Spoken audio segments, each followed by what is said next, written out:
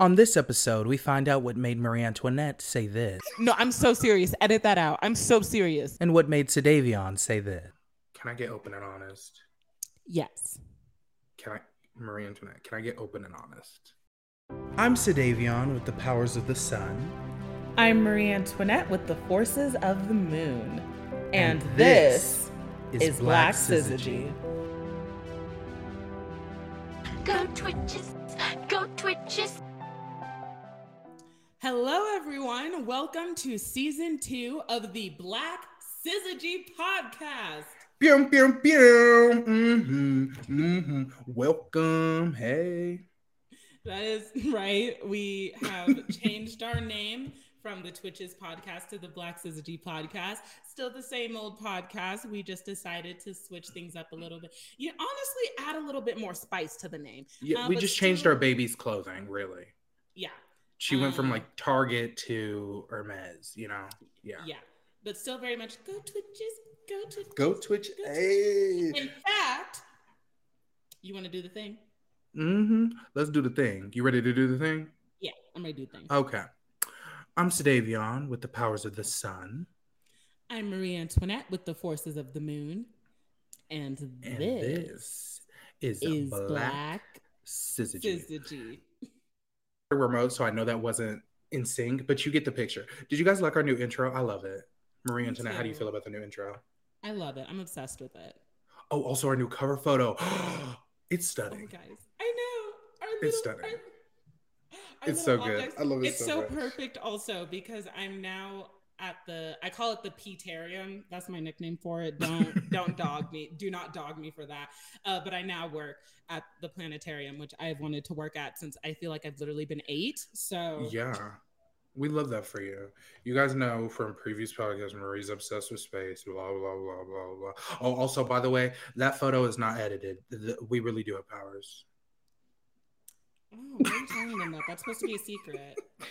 Okay. Well, they can see it in the photo. We took photo evidence of it. Okay, but they didn't know that it wasn't edited. Okay, you know what?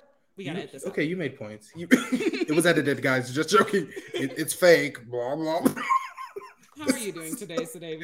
I'm good. I'm really good. I took a nap. You know I don't nap, which was wild. My body just shut down because you and I were being crackheads late last night. But yeah, how are you? I'm good. I got to work with the dinos today. Oh, here she go. No, I'm just kidding. Okay, wait. Tell everybody where you work. Now, Let me just say before you get into it, this is not a joke. This is not a bit. I feel like me saying this also makes people think it's probably a bit. It's not a bit. But she's serious. She's serious. She's really serious. Okay, so I work at Jurassic World. So basically every morning I get up and I take a ferry to the Jurassic World island. And it sounds so fake. Like, this is wild to me. She's so serious, y'all. Anyway, sorry, go ahead. I am serious. And my position there is I'm a baby dino handler. So I work in the nursery with the baby dinos. And I also get to work. I'm also a part of the asset containment unit. Not well trained for the asset containment unit, but basically we keep the assets in containment. And if they're not, then that's a really big problem. Right. I saw a kid today, in fact, that reminded me of you. That reminds me because today we had an asset out of containment. That means there was a dino on the loose. I feel like you're trying me. What about this kid? Because let's just be clear. I'm one and only. Okay. Oh no, he was you. So you're like, his name was Syzygy. Actually, we had an asset out of containment today, which basically means that one of the dinosaurs got loose, and it was a T-Rex. It was a T-Rex that got loose. So, she's out, and we're like trying to get the gate. The code's not working. We're trying to talk to headquarters, see what's up, trying to get a new code from them, and she starts looking at us, the T-Rex. And I'm like, everyone, stay still. Her eyes are movement based. I saw that in a movie once. And this kid, he does like a whole 180. And he has like glasses on. His eyes are like squinted and he like tilts his head to the side. And he's like, really? Like, he looks at me so stupid. And I was like, oh, that's today. That is today beyond. You know, we might be a little similar. I'll say that. Mm-hmm. But and not we're too trying much. to figure out the code to the gate. And he's gonna say, you know, I think we should be on that side of the gate. I think that's where we should be trying to get. And I was like, okay. Oh my God, he's funny. I want to meet him. I think we'd be besties. You know what? He might be an INTJ. So you know what? I want to do a podcast with him. How about that? Now he replaces me. Because he clearly had real plans to keep everybody safe. Yeah. Okay. Well, we got everyone out of there safely enough. The door was a push, not a pull, but we were able to get everyone out. We love to see it. We love to see it. I'm glad you did your job. Please. That should be like we were able to do it. Thankfully we did our job. When there's a T-Rex on the loose, you know, you're lucky if you're able to get people out. So, that's true. Oh.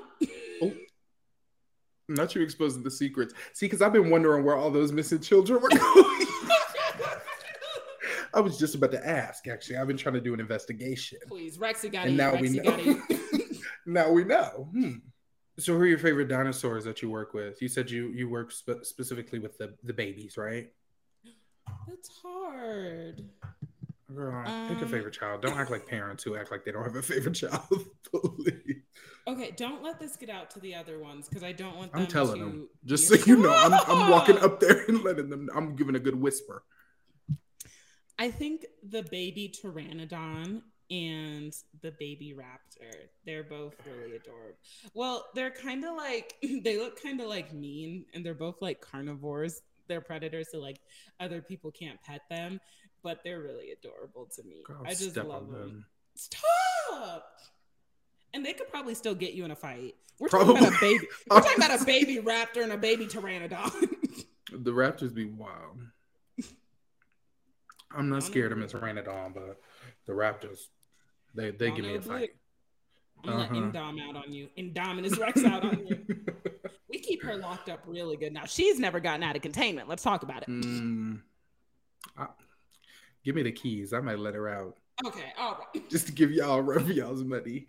We watched Jurassic World, and it was kind of an experience because it was a lot for me. She's talking about us too, like her and I. Yeah, it was a lot for me because there was so much dino on dino crime that I hadn't been expecting. And it was overwhelming. It was overwhelming emotionally. Can I expose you? Okay. That was a question. Marie Antoinette did not watch Jurassic World before she started working at Jurassic World. I feel like... No, that's not true. When I was training, I hadn't watched it, but we watched it right in the nick of time for me starting. What'd you call me? Oh my God, you're so annoying. Oh my God. Anyways, I screamed like it was a horror movie. Because it's a lot. It's very graphic. And it's like a family movie. I don't think it should be. If I saw that as a kid, I would be disturbed. Honestly, I would love it. I'd be like, wow, they kind of ate. Literally. They literally ate. That's not funny. That is not funny. What are we talking about today? We are going to get into us. We're going to be talking all about us. Yeah. Well, we know you love talking about yourself. Okay. Hold up a mirror. Why I'm looking at the camera? No, I'm not. Okay. So there is a quote today from a show that I recently did that I wanted to share with everyone because it got me thinking. And this show in general got me thinking because it's kind of crazy. It's called An Octoroon, which is an adaptation of this play written in the mid-1800s called The Octoroon. If you don't know what an octoroon is, it's someone who's 1/8 black. It's like a very, very outdated term. Carol Channing, yes. She's an octoroon. Yes. It's like a very outdated term there were like terms during slavery and Jim Crow And some of them are still, they're not like used today mainstream, but they're like known if you go to like places in the South, Louisiana and stuff, meant to identify how much Black people have, because, you know, the 1 drop rule was a thing. If you have 1 drop of Black in you, then you're Black. It's really racist ideology. And that's literally an octoroon, a singular drop. Yeah. Not a singular. Okay. Okay. Biology might tell you otherwise, but You just have 1 dab, $1. So the show An Octoroon, it's an adaptation, and the original playwright of The Octoroon, he was an Irish man who spent 2 weeks in New Orleans, Louisiana, and he was like, "Ooh, let me write a little story about a little Black girl falling in love with a slave master," and that's what that was. He's white. She said he's Irish, but just to be clear, there's Black Irish people, but he's white. Yes.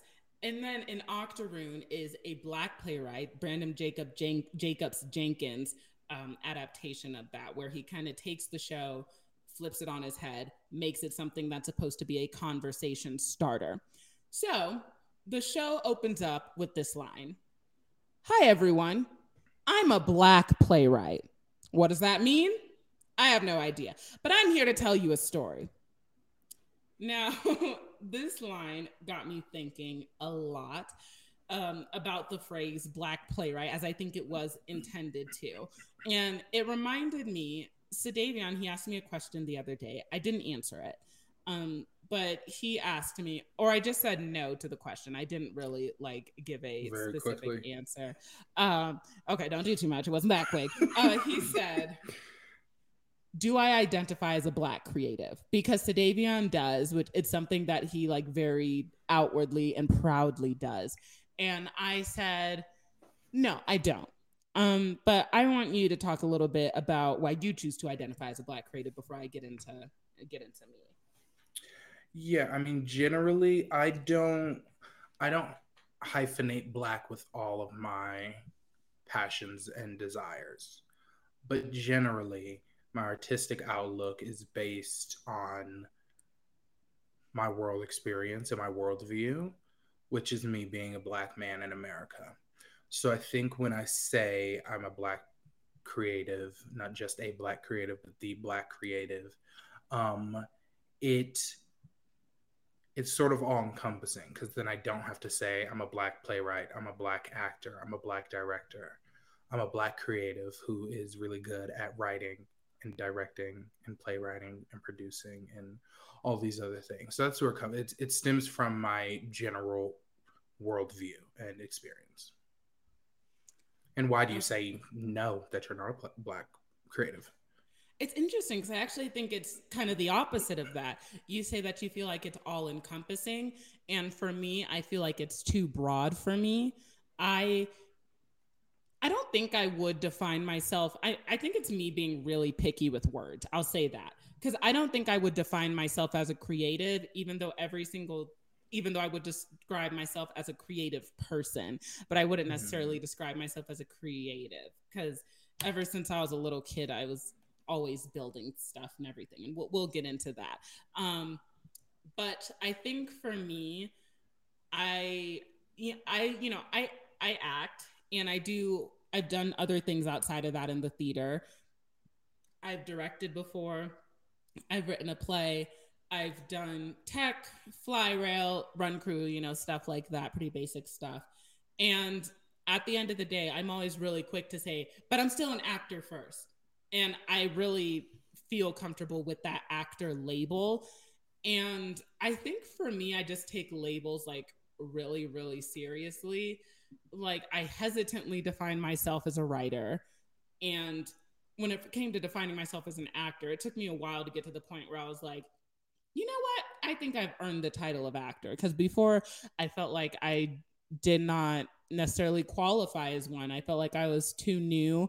I felt like I had so much more to experience in the world of acting. So yeah, it was really interesting. I think it's more of a picky word thing with me. I also think another thing is how I feel like a lot of people like a lot of people put you in a box when you're black hyphen anything, just black hyphen anything. And the reason that hi everyone, I'm a black playwright, what does that mean thing really stuck out to me. In part, I feel like it connects to this other quote by Jennifer L. Nelson, who is a black playwright herself. In 1997, she won the Helen Hayes and Charles MacArthur Award for Most Outstanding New Play for her play, Torn from the Headlines. And she was quoted saying, "I'm fascinated by the fact that we are now in the 21st century. We cannot tell American stories as just American stories." And sorry, I misquoted that. "I'm fascinated by the fact that where we are now in the 21st century, we cannot tell American stories as just American stories." And I felt that was really interesting because in Octoroon, and also this other play that I was a part of not too long ago called Flying West by Pearl Clegg. I love the play. It's about Black frontier women that live in Nicodemus, Kansas, which is one of the first all Black colonies. It is still a place. It is still all Black.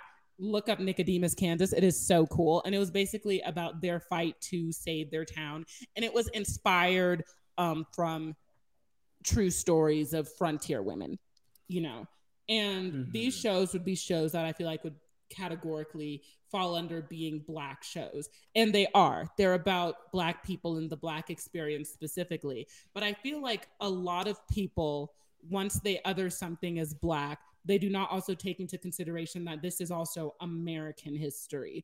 Like, these were women that moved to the west of the United States of America. In Octoroon, it takes place in the south of the United States of America. Even though a lot of people don't acknowledge it, slavery is a part of the history of the United States of America. And I think that it's really important to emphasize that just as much as we emphasize the fact that these are Black stories, because I feel like that's another way of alienating Black people and making us other, which has always been a big thing for me as a creative, being put into a category, or it's always been a fear that I'd be put into a box. I don't feel like I've necessarily been put into a box yet, but it's like my biggest fear. What are your thoughts, Damian?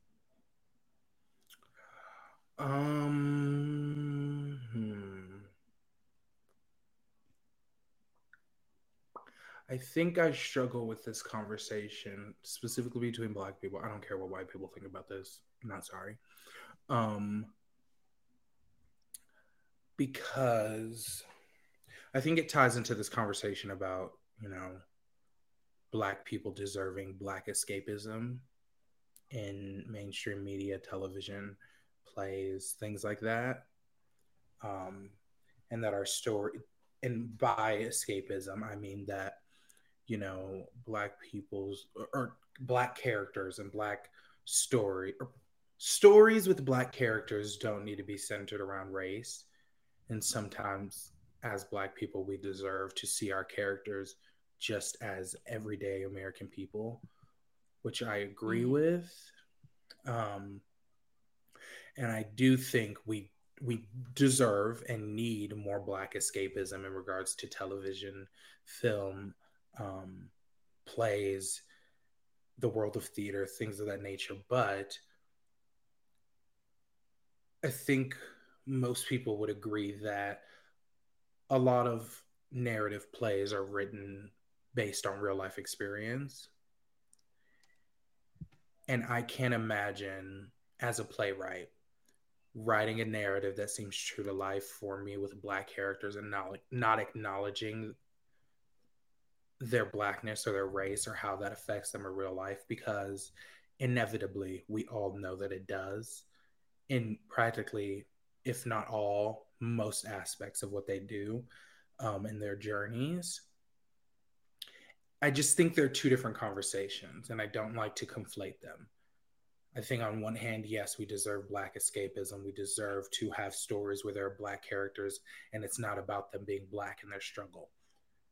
On the other hand, I don't see the hurt to Black stories, Black history, American history with acknowledging Black characters and Black stories as such.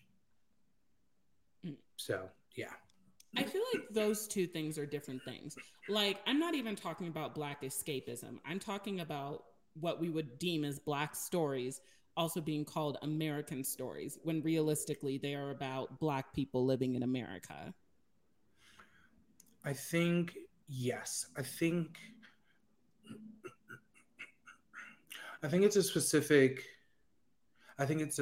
group of people, not specific group of people. I think there's a larger group of people who don't recognize Black narratives and Black stories as a part of American history. But I know that most of the people I surround myself with and know do acknowledge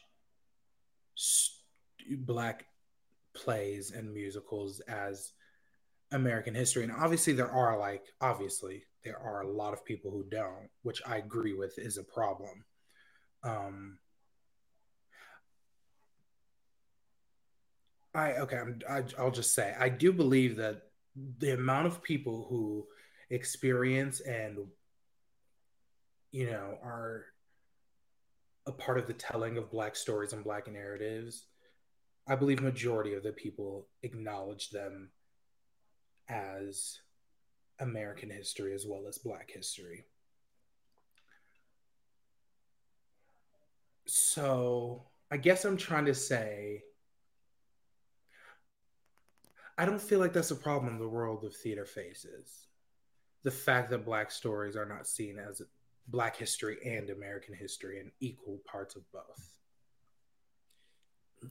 I feel like the reason that I see it as a big thing, because I do feel like it's a glaring issue, or maybe some might argue that they don't feel it's an issue, is because we have amazing Black playwrights like August Wilson and Lorraine Hansberry, and they're considered playwrights whose plays they're kind of like pushed into the specific genre of Black playwrights. And when everyone's talking about their favorite plays and stuff and kind of like the normal plays that you'll do, I can't even think of them off my mind. All I can think about are the like the popular 50s musical, which that's not typically the theater that I'm looking at. I usually look at more modern day stuff, but still it's usually the white playwrights that are getting more attention for their work.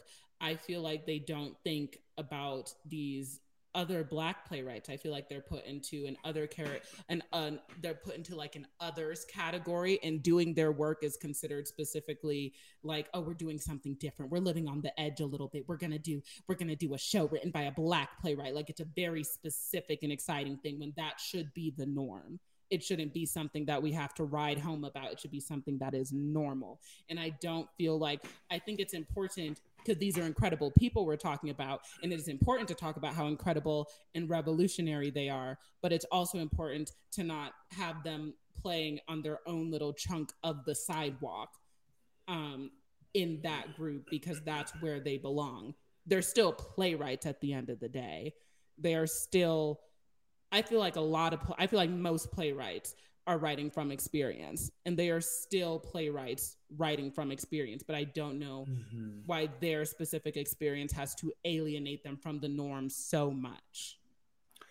I do agree with that. I do kind of feel like these are two different things, because I completely agree with you. We've talked a lot about how the world of theater is so outdated, like beyond, I think even beyond the real world. Like a lot that's happening politically. Everybody's like, the world is regressing, or especially America is regressing. We are not, as progressive as we thought we were. I think the world of theater is even more behind than just the everyday world.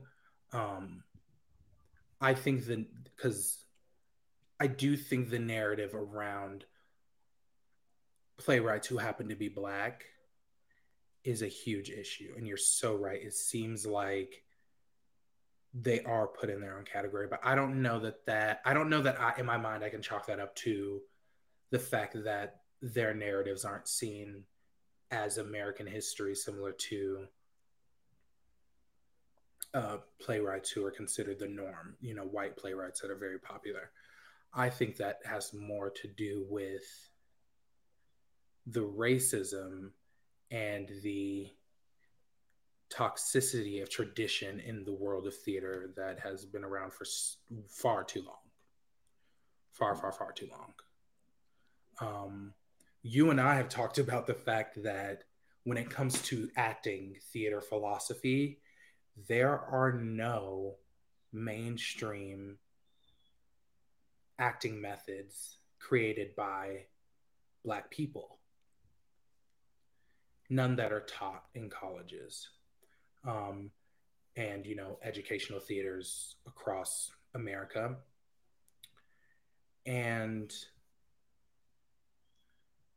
I think that speaks more to the fact that, like, that probably, it adds up as to why when you have Black people who have been in the world of theater for so long and done incredible things, you're like, why is it crazy that why are shows still breaking records as Black actors and producers at Tonys and at Oscars? You know what I mean?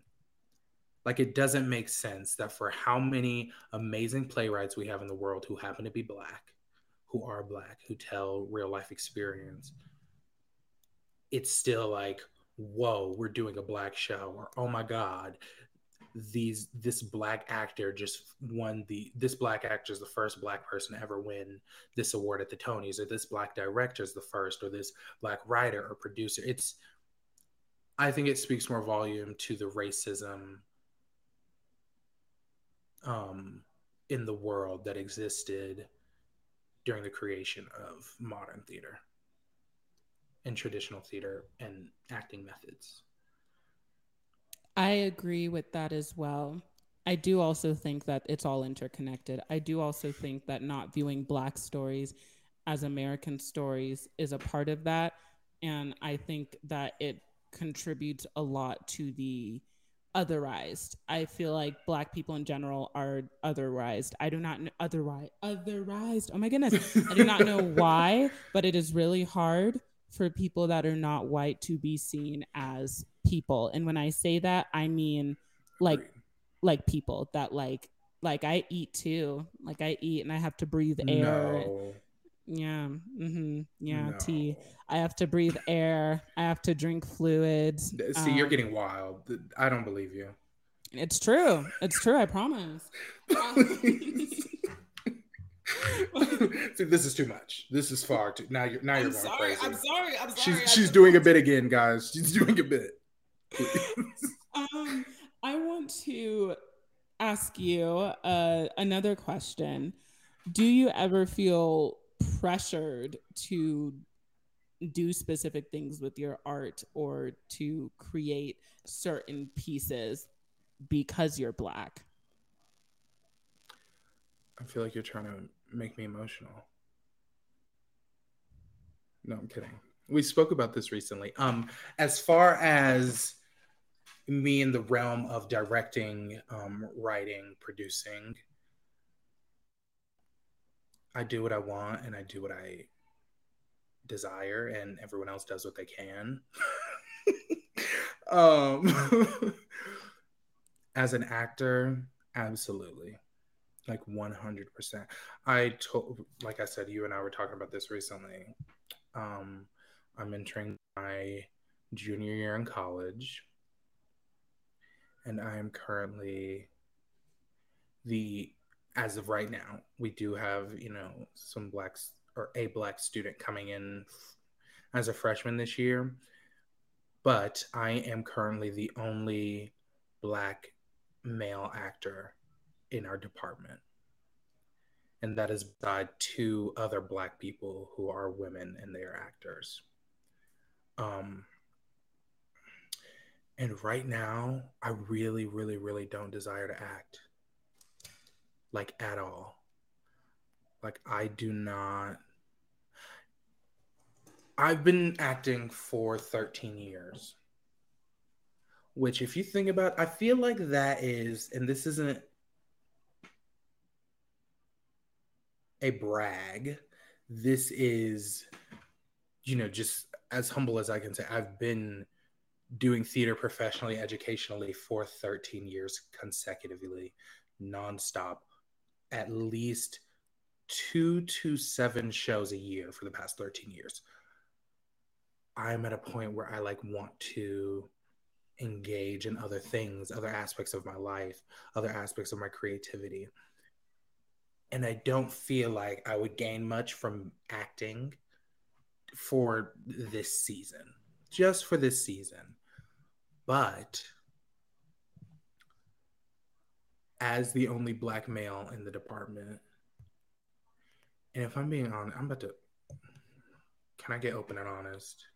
Yes. Marie Antoinette, can I get open and honest? Do it.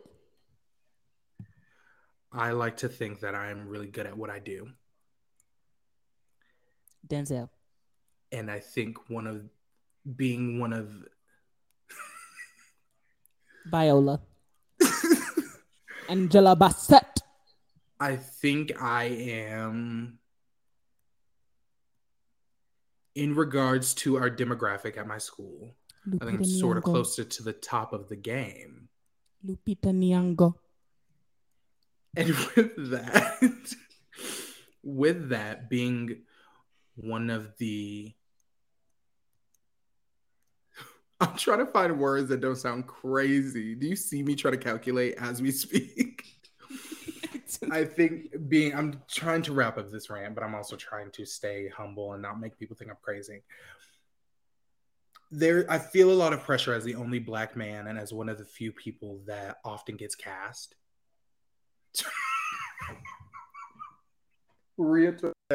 Stop making faces. I didn't do anything. I feel a lot of pressure to represent. That is what I've been trying to say for the last 4 minutes. You've been dancing around it, girl. I feel a huge pressure to represent because there are already not a lot of Black people at my school. And I know a lot of Black people. I don't know a lot of Black people. I know most of the Black people at my school. And they come to enjoy theater because they know me. Daniel Kaluuya, the only Kaluuya. Black person in the show that they know. And I feel like if I don't engage, first of all, the theater, there won't be any Black men in any shows, right? There's that, which is wild. Then our theater department loses part of its audience, part of the Black audience who knows me and comes to see the show because they know me, right? And also, being a part of theater is a part of my identity. Idris Elba. And I feel like this is literally me while you're talking constantly, and I'm like, please stop. No, but yeah, I do feel a lot of pressure to uphold all of those standards. What about you? What about you? Do you feel pressure? Because of how long it took you to say that. Because you know how I feel. I don't like when people make judgments about me that aren't true. I know. You don't want them to think that your head's so big that you're about to fly through the ceiling. Exactly, because if they knew, your head is like 2 times the size of mine. Which Excuse me. I know that. Squeeze me. Squeeze me. I will. I'll squeeze your head. Try to shrink it. Yeah. I have not necessarily felt pressure, and Pleasure? I think that Sorry. I don't think that I'm in the same. I haven't been acting for as long as you, and a lot of people. I know. Wait, say that one more time. Sorry. A lot of people have been No, even at right before the that. school we went to, the high school. They've been acting for a long time. And I say that debatable. to everyone. I say That's that debatable. Okay, that's not what we're getting into right now. Okay. I say that to everyone, or to a lot of people, that I haven't been acting for the longest time, because it's true, I haven't. So I don't think that I'm always wondering if I'm just not at the point yet where I'm like, oh, I want to do this and this, or I want to try different things, or like whatnot. But I'm just at a point with it where I don't want an off season. And I think one of the reasons I'm always like actor first is because it's just something that I really feel like I need to be doing all the time. but just because it makes me feel so much better. The community is helpful. I think the community was really what helped me through my first year of college. But I think in general, it's just the acting process and experience. And the community is always like just the biggest bonus on top. Like this last show I was in, best cast I'd ever been a part of, hands down. They were just— I feel shaded. Why? I've done a show with you. I know this cast of people, they were incredible. And that cast— Oh, you mean for the Octoroon? Yes. An Octoroon, sorry. Yes. And that cast was definitely great for the shows that I've done with you. And one of the shows I did with you, no, I think it was actually 2 of them. Yeah, it had to be 2 of them. Those are also some of my favorite cast. But Octoroon, it was just love like no other. It was incredible.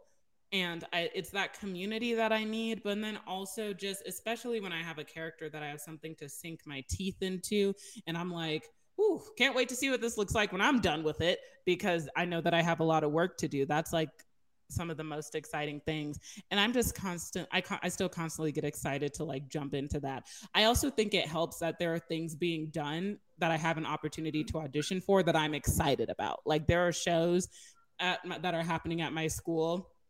I've looked at them, I've read them, and I'm like, oh, I love that. I love that. So I think it helps that there's also projects that I'm passionate about. I think that's also just a really important thing, being presented with projects that I am really passionate about.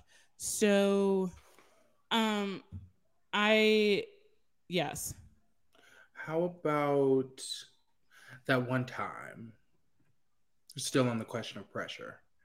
How about that one time, many moons ago, when you were the only person double cast in a role that was written based on a white woman and was the only woman in a cast of all men? You didn't feel any pressure as a Black woman playing a white woman next to a white woman who's also playing that white woman? I knew you were going to ask that. I didn't feel you think you know me? I just knew that was going to be on the top of your head, on the top of your dome. I knew you were going to ask. I don't like you. I did not feel pressure. That's not the way that I would describe it. I felt alienated. I did not feel pressure to do anything in particular. I don't think it mattered that I was the only woman in a cast full of men. That really didn't get to me at all. If anything, that excited me. I thought that was pretty cool. Okay, so I didn't even say nothing. I don't know why you're doing a lot, considering what the show was and the demographics of the men. But but I will say, being double cast alongside someone who is white to play someone who is based off of a white woman, I think that just made me feel a little weird. I just didn't see myself in the character necessarily. Or let me say this, I didn't see myself in the character because I felt it when I was playing it.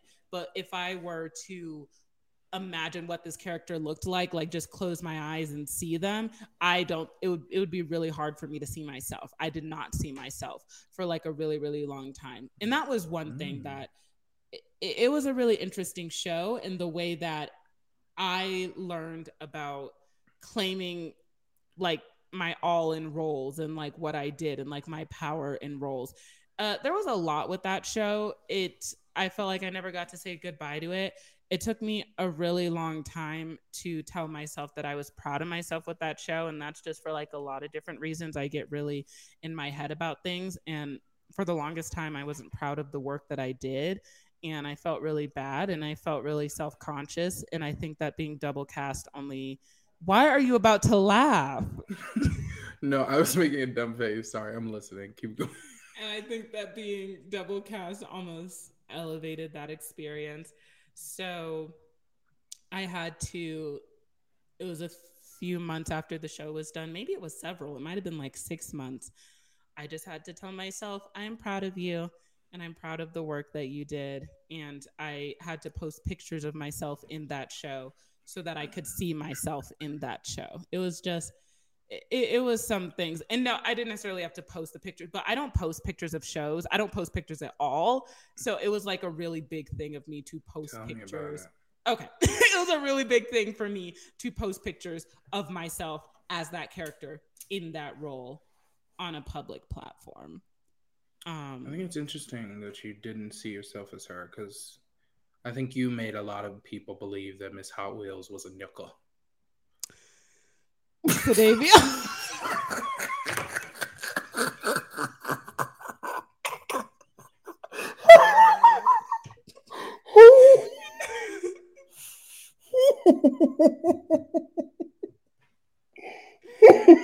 Davion Edward Blanton Newell. Well, there was so much disrespect in that sentence.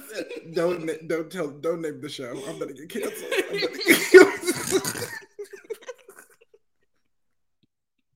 There was so much.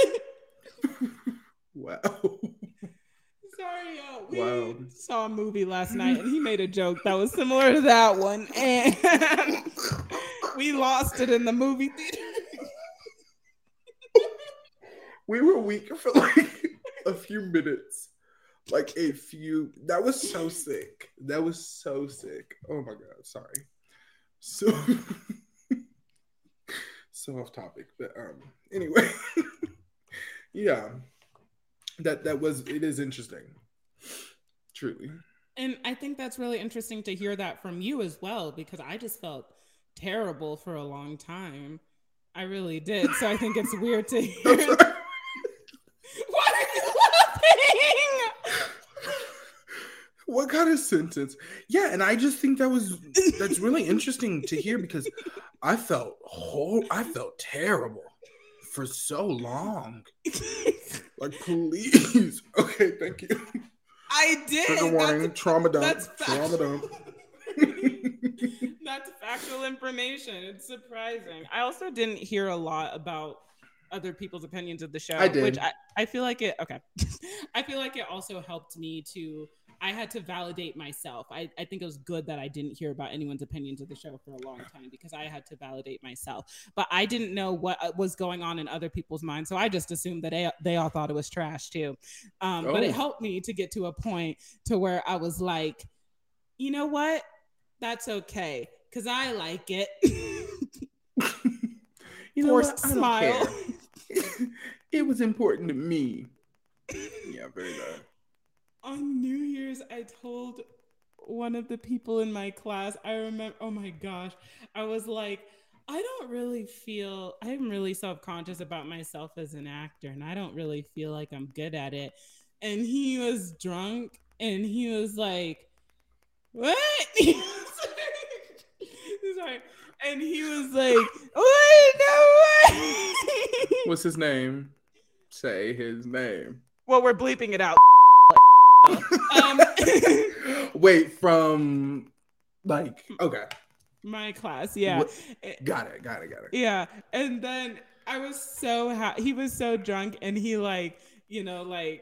don't forget to bleep it out. He was so drunk that he fell asleep before we got to the New Year's countdown, and he forgot our whole conversation before. And I was so happy, because he was the only person I ever told that to. And I was like, that's so embarrassing, because I don't want people to think I don't want people to think, oh my gosh, guys, I'm so, but it was like a really serious problem for me. I was so happy that he didn't remember a single thing. I was like, thank goodness. Right after you said it, like, did you want more? Did you want another drink? Are you thirsty? Hold on. I'll be right back. No, right. I would say the only other time I was concerned about feeling pressure. So our school, it has like a Black History Show program, right? So Davion and I both wrote for the Black History Show. That's not our school. Our school that we went to, past tense, okay. So Davion, he wrote 2 shows for the Black History Show. And by myself. Okay, that's not true. That is not true. Do we want to? Okay. On paper, that is not true. In reality, we can bring some questions up, but on paper, that's not true. Anyhow, I was afraid that when I got to it, I remember telling my parents, I was like, I want to write about I don't know, maybe like a big happy family reunion. A lot of the Black history shows had a lot of Black trauma and I didn't want to write about Black trauma. And I was like, I want to do a celebration. So I think I just felt pressure as to what was expected of me. And with the show I wrote, I was like, is this bliggity Black enough? Like that's, but I feel like that's been my. And what was your conclusion? I feel like that's been, yes, I'll get to that in a second. I feel like that's been my whole life, asking if everything of me is bliggity Black enough. Because, you know, half of my family is from Jamaica. I don't speak patois. That's the dialect that they speak in Jamaica. So I've always felt kind of... Jamaica! Sorry. Okay. So I've always felt kind of odd one out there. The other half of my family is from Louisiana. And I wasn't raised with the same culture that they were raised with. And I was, okay. And I was always the odd one out. I was always the you know, amongst some of my family members, the Black girl who spoke like she was white. When I was at summer camp, these kids were like, they were about to go into 6th grade, but there was a kid who asked me, and they were like dead serious. They said, are you like white, but you like stayed out in the sun too long? They kind of ate. I'm sorry. Stop. So I feel like my whole existence has been, is shit bliggity Black enough? But the show, it's also because it was just very different from the other shows. Just, I feel like in a lot of ways, number one, it was virtual. It was virtual because of COVID. And, you know, that was the first time done for that show. But there were a lot of things different. And I think I got to the point where I think my concern was that the story I was telling felt like it was universal as well as personal. It reminds me of this quote that our old theater teacher used to say when we did these things called solo projects. She said they're supposed to be so personal that they're universal. And that's what the show felt like. So I was like, because this could realistically be anyone's experience, does that take away from the fact that it's from a Black perspective? But I don't think that it did, because that just so happened to be an experience that I related to. And that was just that. And other people just happen to relate, which is what happens sometimes when we all eat food and we all breathe air. I know, I'm sorry, Sadavion. I didn't mean to throw it at you again. That's a lot for one podcast. I don't believe you still, but I digress. Also, let me just say, anyone who's ever questioned Marie Antoinette's blackness, let me just tell you how bliggity Black she is. She's using the end of a rat tail comb to scratch the inside of her brain right now. That's how Black she is. Y'all can't see, but she is scrubbing her scalp down. Okay, that's how much. Yeah. So to any of the naysayers, sit on that. Yeah. I could still be a white woman that spent too long in the sun. You know, someone's scientific hypothesis might have ate. They just might have, honestly. Okay. We could probably try to get through these ones a little rapid fire, but there's like a lot. How would you describe your artistic voice? Oh, girl. Is this high school again? That's also another question for solo projects. That's also another question for solo projects. Literally. How would I describe my artistic voice? It changes so often. But my artistic voice lies in, this has always kind of been the standard for it. It lies in advocating for those who don't have a voice for themselves. So why'd you steal mine? Okay. I will put. Are they similar? No, they're kind of different. Go. Okay. Continue. I was gonna say go away. Well, thank you for permission to speak on the podcast. No, you're welcome. I think that was those exact words were the very first time I ever answered that question in like 6th grade. And I think that still stands true. I think it's a little more dynamic nowadays. But yeah, I think that's always the base. What about you? Where does your artistic voice lie? So this past school year, I had a breakdown, but I didn't cry. I was on the verge of tears. I'm sorry. You gotta work on your segues, girl. I said this last season, but it is getting out of hand. This is the Black Syzygy now, baby. You work on these segues. What the hell? I didn't cry, which I was really proud of myself because I was in front of someone. If I was by myself, I wouldn't mind. But there were tears prickling my eyes, but I was able to get them back up. But I was having a mental breakdown, right? And he was just, I forgot what he asked me specifically. I feel like he's a good trusted friend that I made this past year. And I'm really appreciative for him. I forgot what the question was. But it was something that made me the one he asked me. But it was something that made me come to a realization because I've always struggled with that question. I think that was one of the first questions I was asked when I was like about to enter the school, and I was already freaking out because it literally asked what my process was, and I was like, "What's a process?" Because y'all, I just came off of being double cast in the Wizard of Oz where we switched off at intermission. I didn't know what a process was. I never even had to memorize like 6 minutes worth of lines. I didn't know what a process was. But anyways, so sorry, I'm stumbling over my words. I felt like my artistic voice was making others feel big, other people who feel small, making them not feel small. And I feel like that kind of ties into how I've always been. I feel like when I was a kid, I'd always like drift towards the underdogs that I'd see in spaces and everything, because I don't know why. I've always liked to latch on to the oddballs and stuff. And I feel like it's probably because I saw myself in them. I've always felt kind of like an outsider. I've always felt really different. And I've always felt like I've had shut up. And I've always felt like I've had a hard time. I hear you laughing, shut up. And I've always felt like I had a hard time fitting in for one reason or another. And I guess I'm weird. So Davion said that I'm the most unique person he knows. And I don't think that that's a compliment. So why are you? Oh my God. It is. So I really like making other people feel really good. I have like this really big thing about listening really intently to when people are speaking. And I oftentimes welcome people's rants and welcome people's life dumps. I know that's not for everyone. And it shouldn't be for everyone, but I like it because I feel like just people like talking sometimes and it makes them feel good and seen, just to have someone who's giving them their full undivided attention for just a second. And I like making people feel seen because I feel like there's too much in this world. Everything is so everything, and it's so easy to feel like you're just brushed by and invalidated. So that's a big thing for me. Love that. I think ours are pretty similar. Yeah, they are pretty similar. Yes. Okay. Another big one, or I feel like it's a big one. Do you feel like you act for yourself or the audience?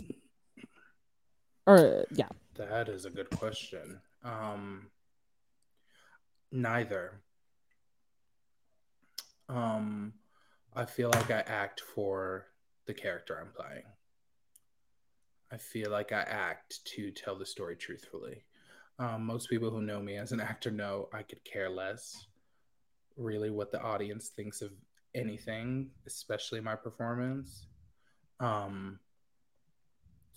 Because as long as I believe that I've done a good enough job telling the story and portraying the character to my best ability and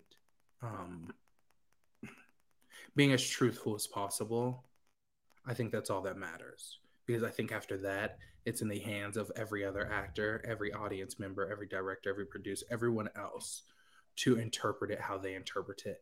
And there could be 5,000 people who see the show, and every single one of them could have a different takeaway or a different opinion.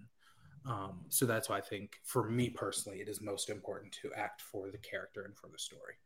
What about you? It's really good. I think for me, it's really for myself. Talking to some people in some shows, I've heard them say that it's hard because what they do is for the audience. But I feel like one of the reasons acting is such a big part of my identity. So big that I even tried to separate it at one point because I was like, I can't just be an actor. Like, we got to be other things, girly. I think it's just because the process. Is that what you said to yourself? Those exact words? That is what I said. Yes. Not even a joke. Yes. I think it's because it's a very transformative process for me. I have learned so much about myself as well as the characters I play. I unlock new parts of. I always think of acting, it's like a journey. Like, I'm always unlocking a new ability to do something, and I'm always surprising myself, and I just love it. I love the thrill, I love the challenge, I love the way that it stimulates my brain. And I think that goes from everything. As I said, I wouldn't define myself as a creative, like as a creative, but I am a very creative person. I'm a very imaginative and creative person. I've always loved building, and whether it's like literally DIY miniature houses or being able to get my hands on the Lego set, I've always done random things. I remember I used to have a hole puncher and like colored paper, and I would use them I would punch holes into the colored construction paper, and I'd make pictures with them. I called it my dot to dot business. Like that was literally my business. I was just always making stuff. I always had for that, but okay. I used to get journals as gifts when I was a kid because of how much that I wrote. And I wrote in all those journals. Like, I'd always be like, oh, here's a new blah, blah, blah. I always make sure that I have stationery on me because I'm like, you can always use a good set of stationery. And, you know, writing was my very first love. I've always been a very arts and crafty person as well. And I think for me, it stimulates my mind, and it's how I express myself. I just think it's how I exist in the world. There's all these creative colors flowing, and just gotta let them out or whatnot. But really quickly, before we end with all these questions, I'm really enjoying this conversation. But I would like to get to the next question. I have two more specific things. What struggles have you faced as a creative? I can start with mine for like examples I'm looking at. I say that I loosely define myself as a writer because I have not written in a long time. And it makes me really sad because writing was my first love. I've written for as long as I remember, whether it was like diary entries, and then I took some of those journals and I started writing full stories, and then I started writing on my computer, and then it turned into books that I never finished, and then I wrote like one play. I've always been a writer, and I actually think that it connects a lot to my acting. I think my process in acting is very connected to me as a writer because I've always put so much importance on words. I feel like I do the same thing with acting. So it makes me really sad that I have not written in literal years. The best things I've written have been essays. And I think that the essays have been really good. I'm really proud of them, but it makes me sad. Thank you. That's actually really kind. It makes me stop. It makes me sad that they're essays. Like, I'm that deprived that all my creative writing stuff is going into essays for school. Yeah, that's really embarrassing. I'm sorry. That's sad. I can't even encourage you right now. That's so that is so sad. But anyways, I found this Pearl Clegg quote that really resonated with me. She said, many times what people call writer's block is the confusion that happens when a writer has a great idea, but their writing skill is not up to the task of putting that idea down on paper. I think that learning the craft of writing is critical. And I think the only reason that resonates with me is because I think that the way that I've gotten stopped. She also talks about perfectionism and how like one of the biggest fears is your writing not being perfect. I think perfectionism and also feeling like I cannot figure out how to tell these stories that I want to tell are getting in my way. It even makes me procrastinate when writing essays and stuff. It's like, it's bad. So yeah, I'm a writer that's sad face. Draw a sad face on me right now. I'm still getting through that. How about you? What have been some of your artistic struggles? I think my biggest artistic struggle comes with writing as well, actually. Oh my God, are we friends? Not as being best friends. Anyway. Which, by the way, all of my friends hate this. And I don't love it either. I am like so protective. Sorry. I don't like you. Have I ever said that on this podcast? I personally do not like you. I am very, very, very protective over all of my writing. So much so that like there are shows that I've fully written many. I've written TV scripts, screenplay movies, straight plays. I've even written a musical, and most of them will light it today because of how protective I am over them. And a lot of my friends hate that because like I will literally be writing something and they'll know that I'm writing something, but I won't tell them what it's about, anything about it. And I'm not sure why that is. Like, I genuinely don't know. I think there's just a lot of writers talk about this, which is so like cliche, but when you write, I do feel like your writing is like a baby. Like I feel so protective over them. I'm like, nobody can touch my writing. I don't want anyone to read it. I don't want anyone to kiss it. I don't want anyone to give their opinion on it. I'm just really protective over that. And I think, for me personally, in my humble opinion, if I do say so myself, I think a lot of the things that I've written are really good. And I know for a fact that they'll never be seen by anyone else, which is such an interesting dynamic. So, yeah, I think that's one of the biggest struggles I face. I do think that's really interesting because I think also as a person, do you think that I put myself more on the line than you do? Because I think 1,000%. That I am very afraid of rejection in every sense of the word. Like, I feel which is wild because I just have to say, if you knew Marie Antoinette in real life and the thing, you would never, not even in a million years, would you be like, oh, this is a person that is like afraid of rejection. Literally not at all. But she really is. Anyway, sorry, go. I even feel like my rejection might be a little more heightened than the average person's. I feel like a lot of artists are, but I feel like I'm also really, really sensitive. But I feel like I do a lot of things that have a high chance of rejection. And I feel like one of those, stop laughing. Why are you laughing? I'm not. You're not funny. You're not a comedian. No, I just saw a meme on my screen. It popped up right away. Okay, Kevin Hart. So anyways. You couldn't give me a funnier comedian? Sorry, go ahead. Stop it! We're not doing this. I feel like with my writing, I get very self-conscious of it. Like I told y'all that perfectionism is one of my blocks, but I literally put it, don't find me. Don't try to find me. Don't search me. If you search me, I'll delete all my accounts. But I literally put my writing up on Wattpad. Like I put it up on a public platform for people to access. And I shared it with people publicly and I shared it with my friends. And I was always really afraid of their feedback, but I always wanted my writing out in the world. That's so interesting. Please do not look up Marie Antoinette Banks on Wattpad. Do not go find my best friend's greatest writing on Wattpad, or else I will do something to you. If you go to Wattpad and search up Marie Antoinette Banks and find any of her writing, I will have a problem with you. I'm just saying. Now you're saying again, that is Marie Antoinette Banks. For those of you that didn't catch it, Marie Antoinette. Do not look that name up. I will find you. Okay, I said another question, but we're gonna go on to the next segment. You wanna hit? Yes. Okay.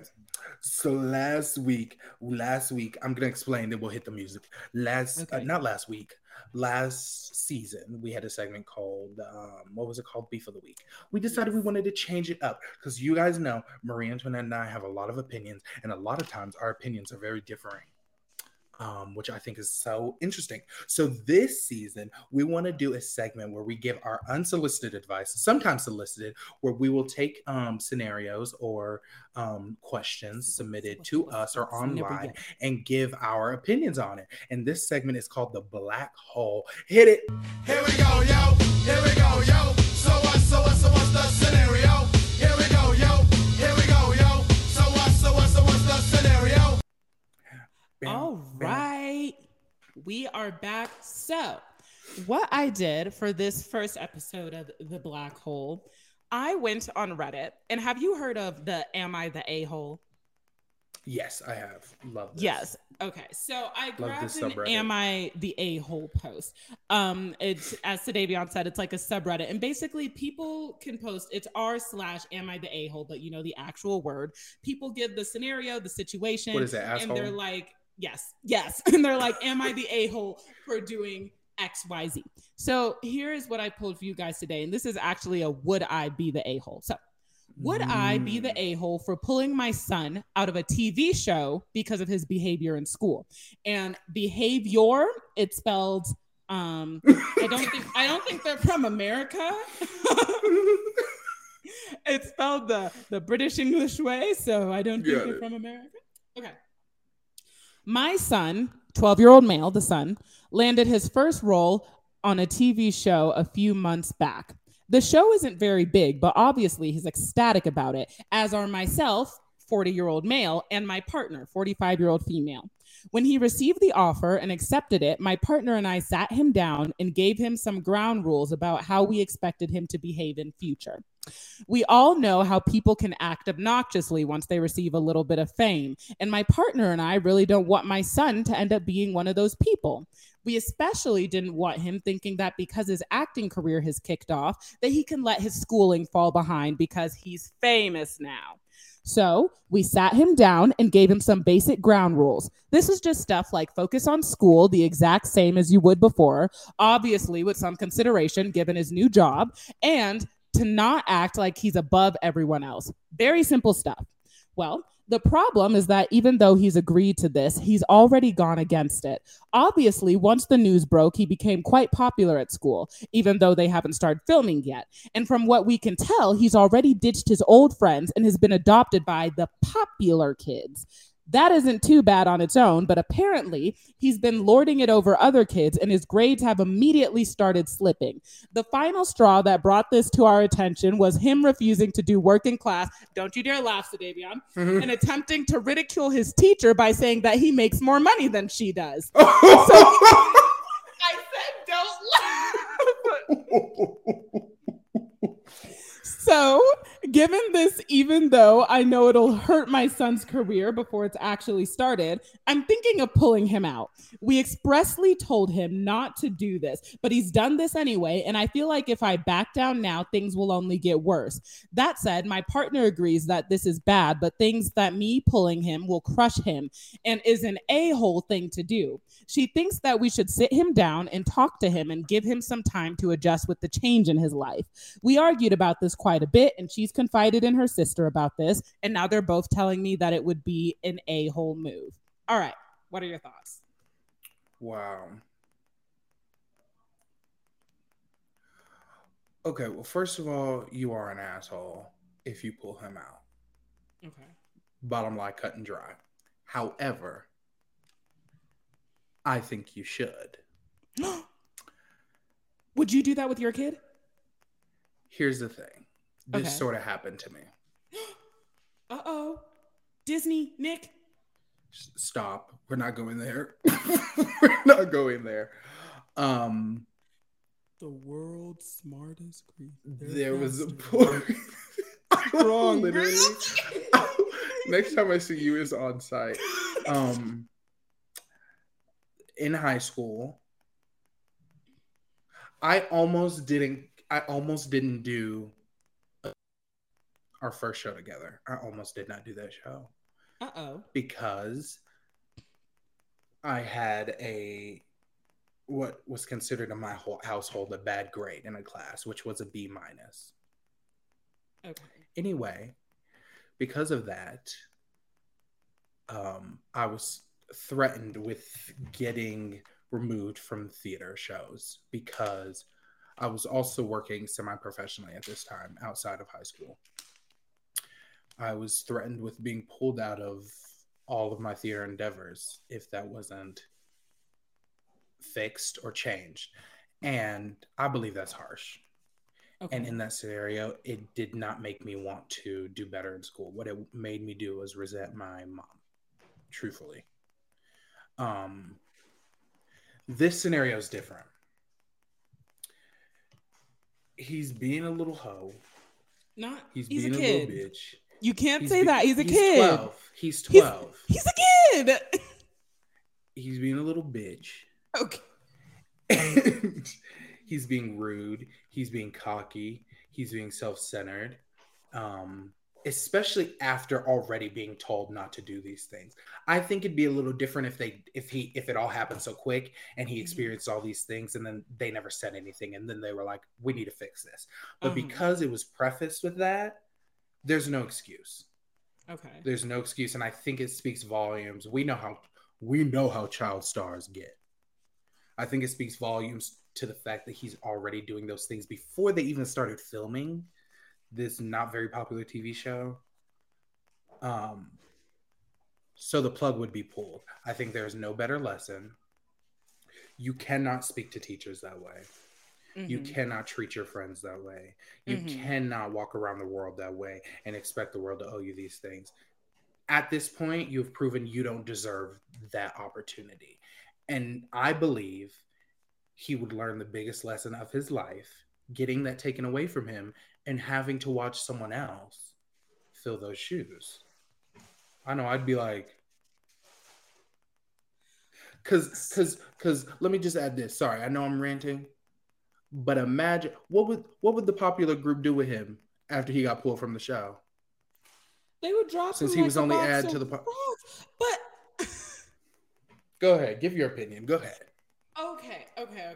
So okay, just to clarify, if this was somehow happening with your kid, I really don't feel like it, but if it was, you would pull them out too. Okay. Done. I think my answer is no. And I think the reason my answer is no to what? You got to be clear. I don't think that I would pull the kid out because, okay, when I was a little girl, I think I was like 3.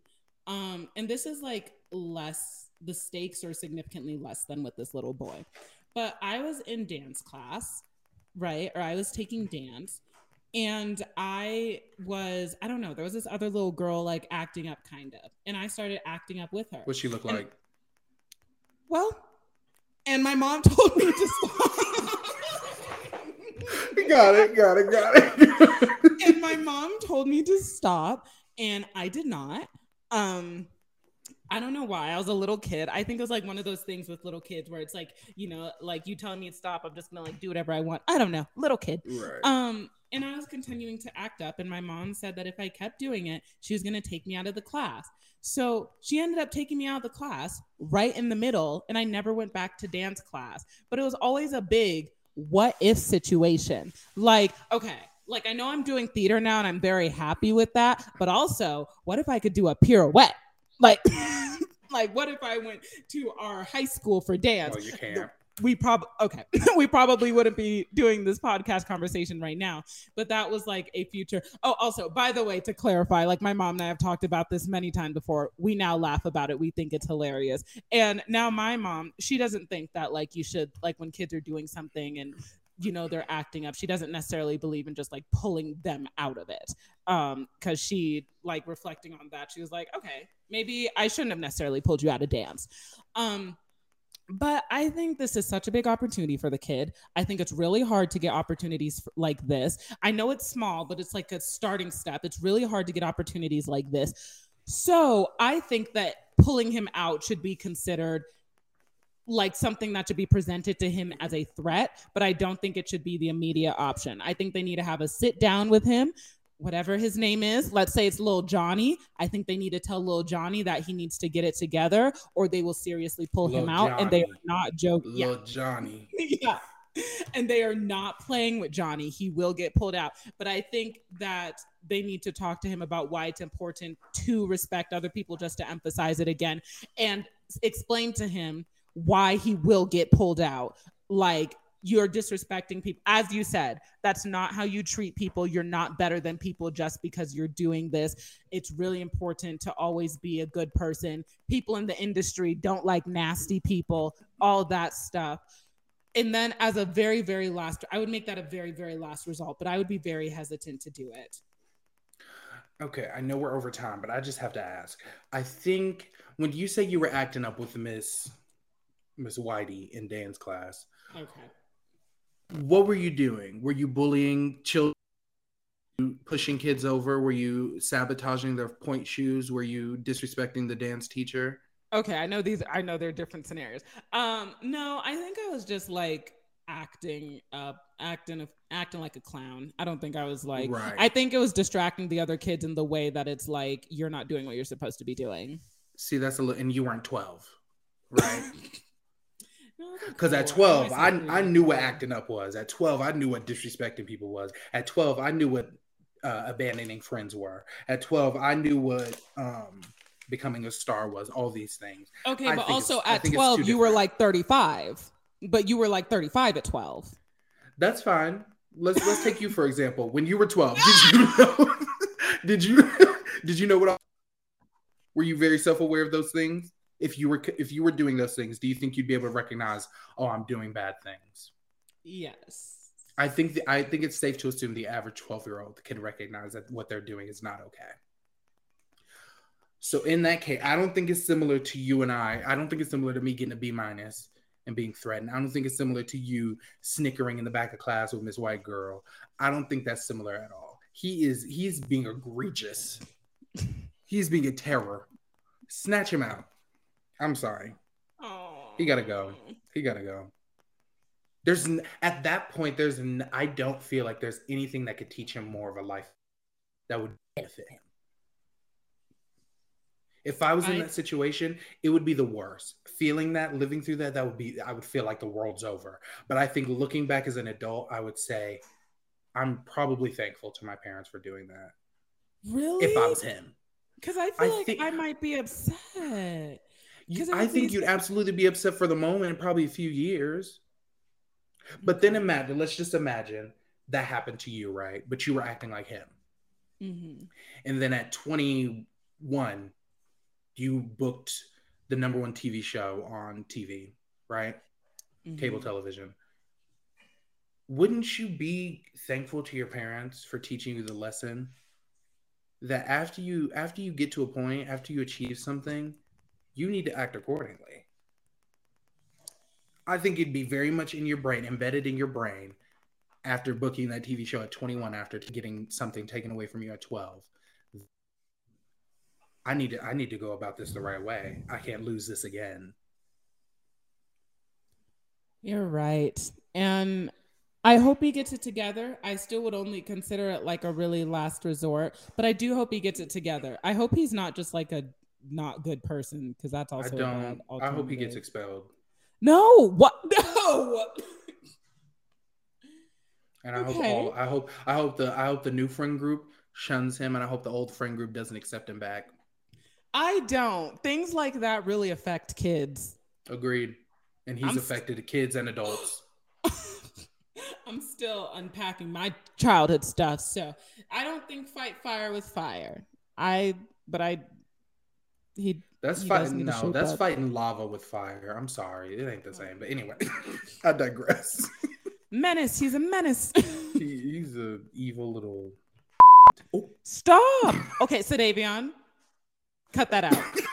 No, I'm so serious. Edit that out. I'm so serious.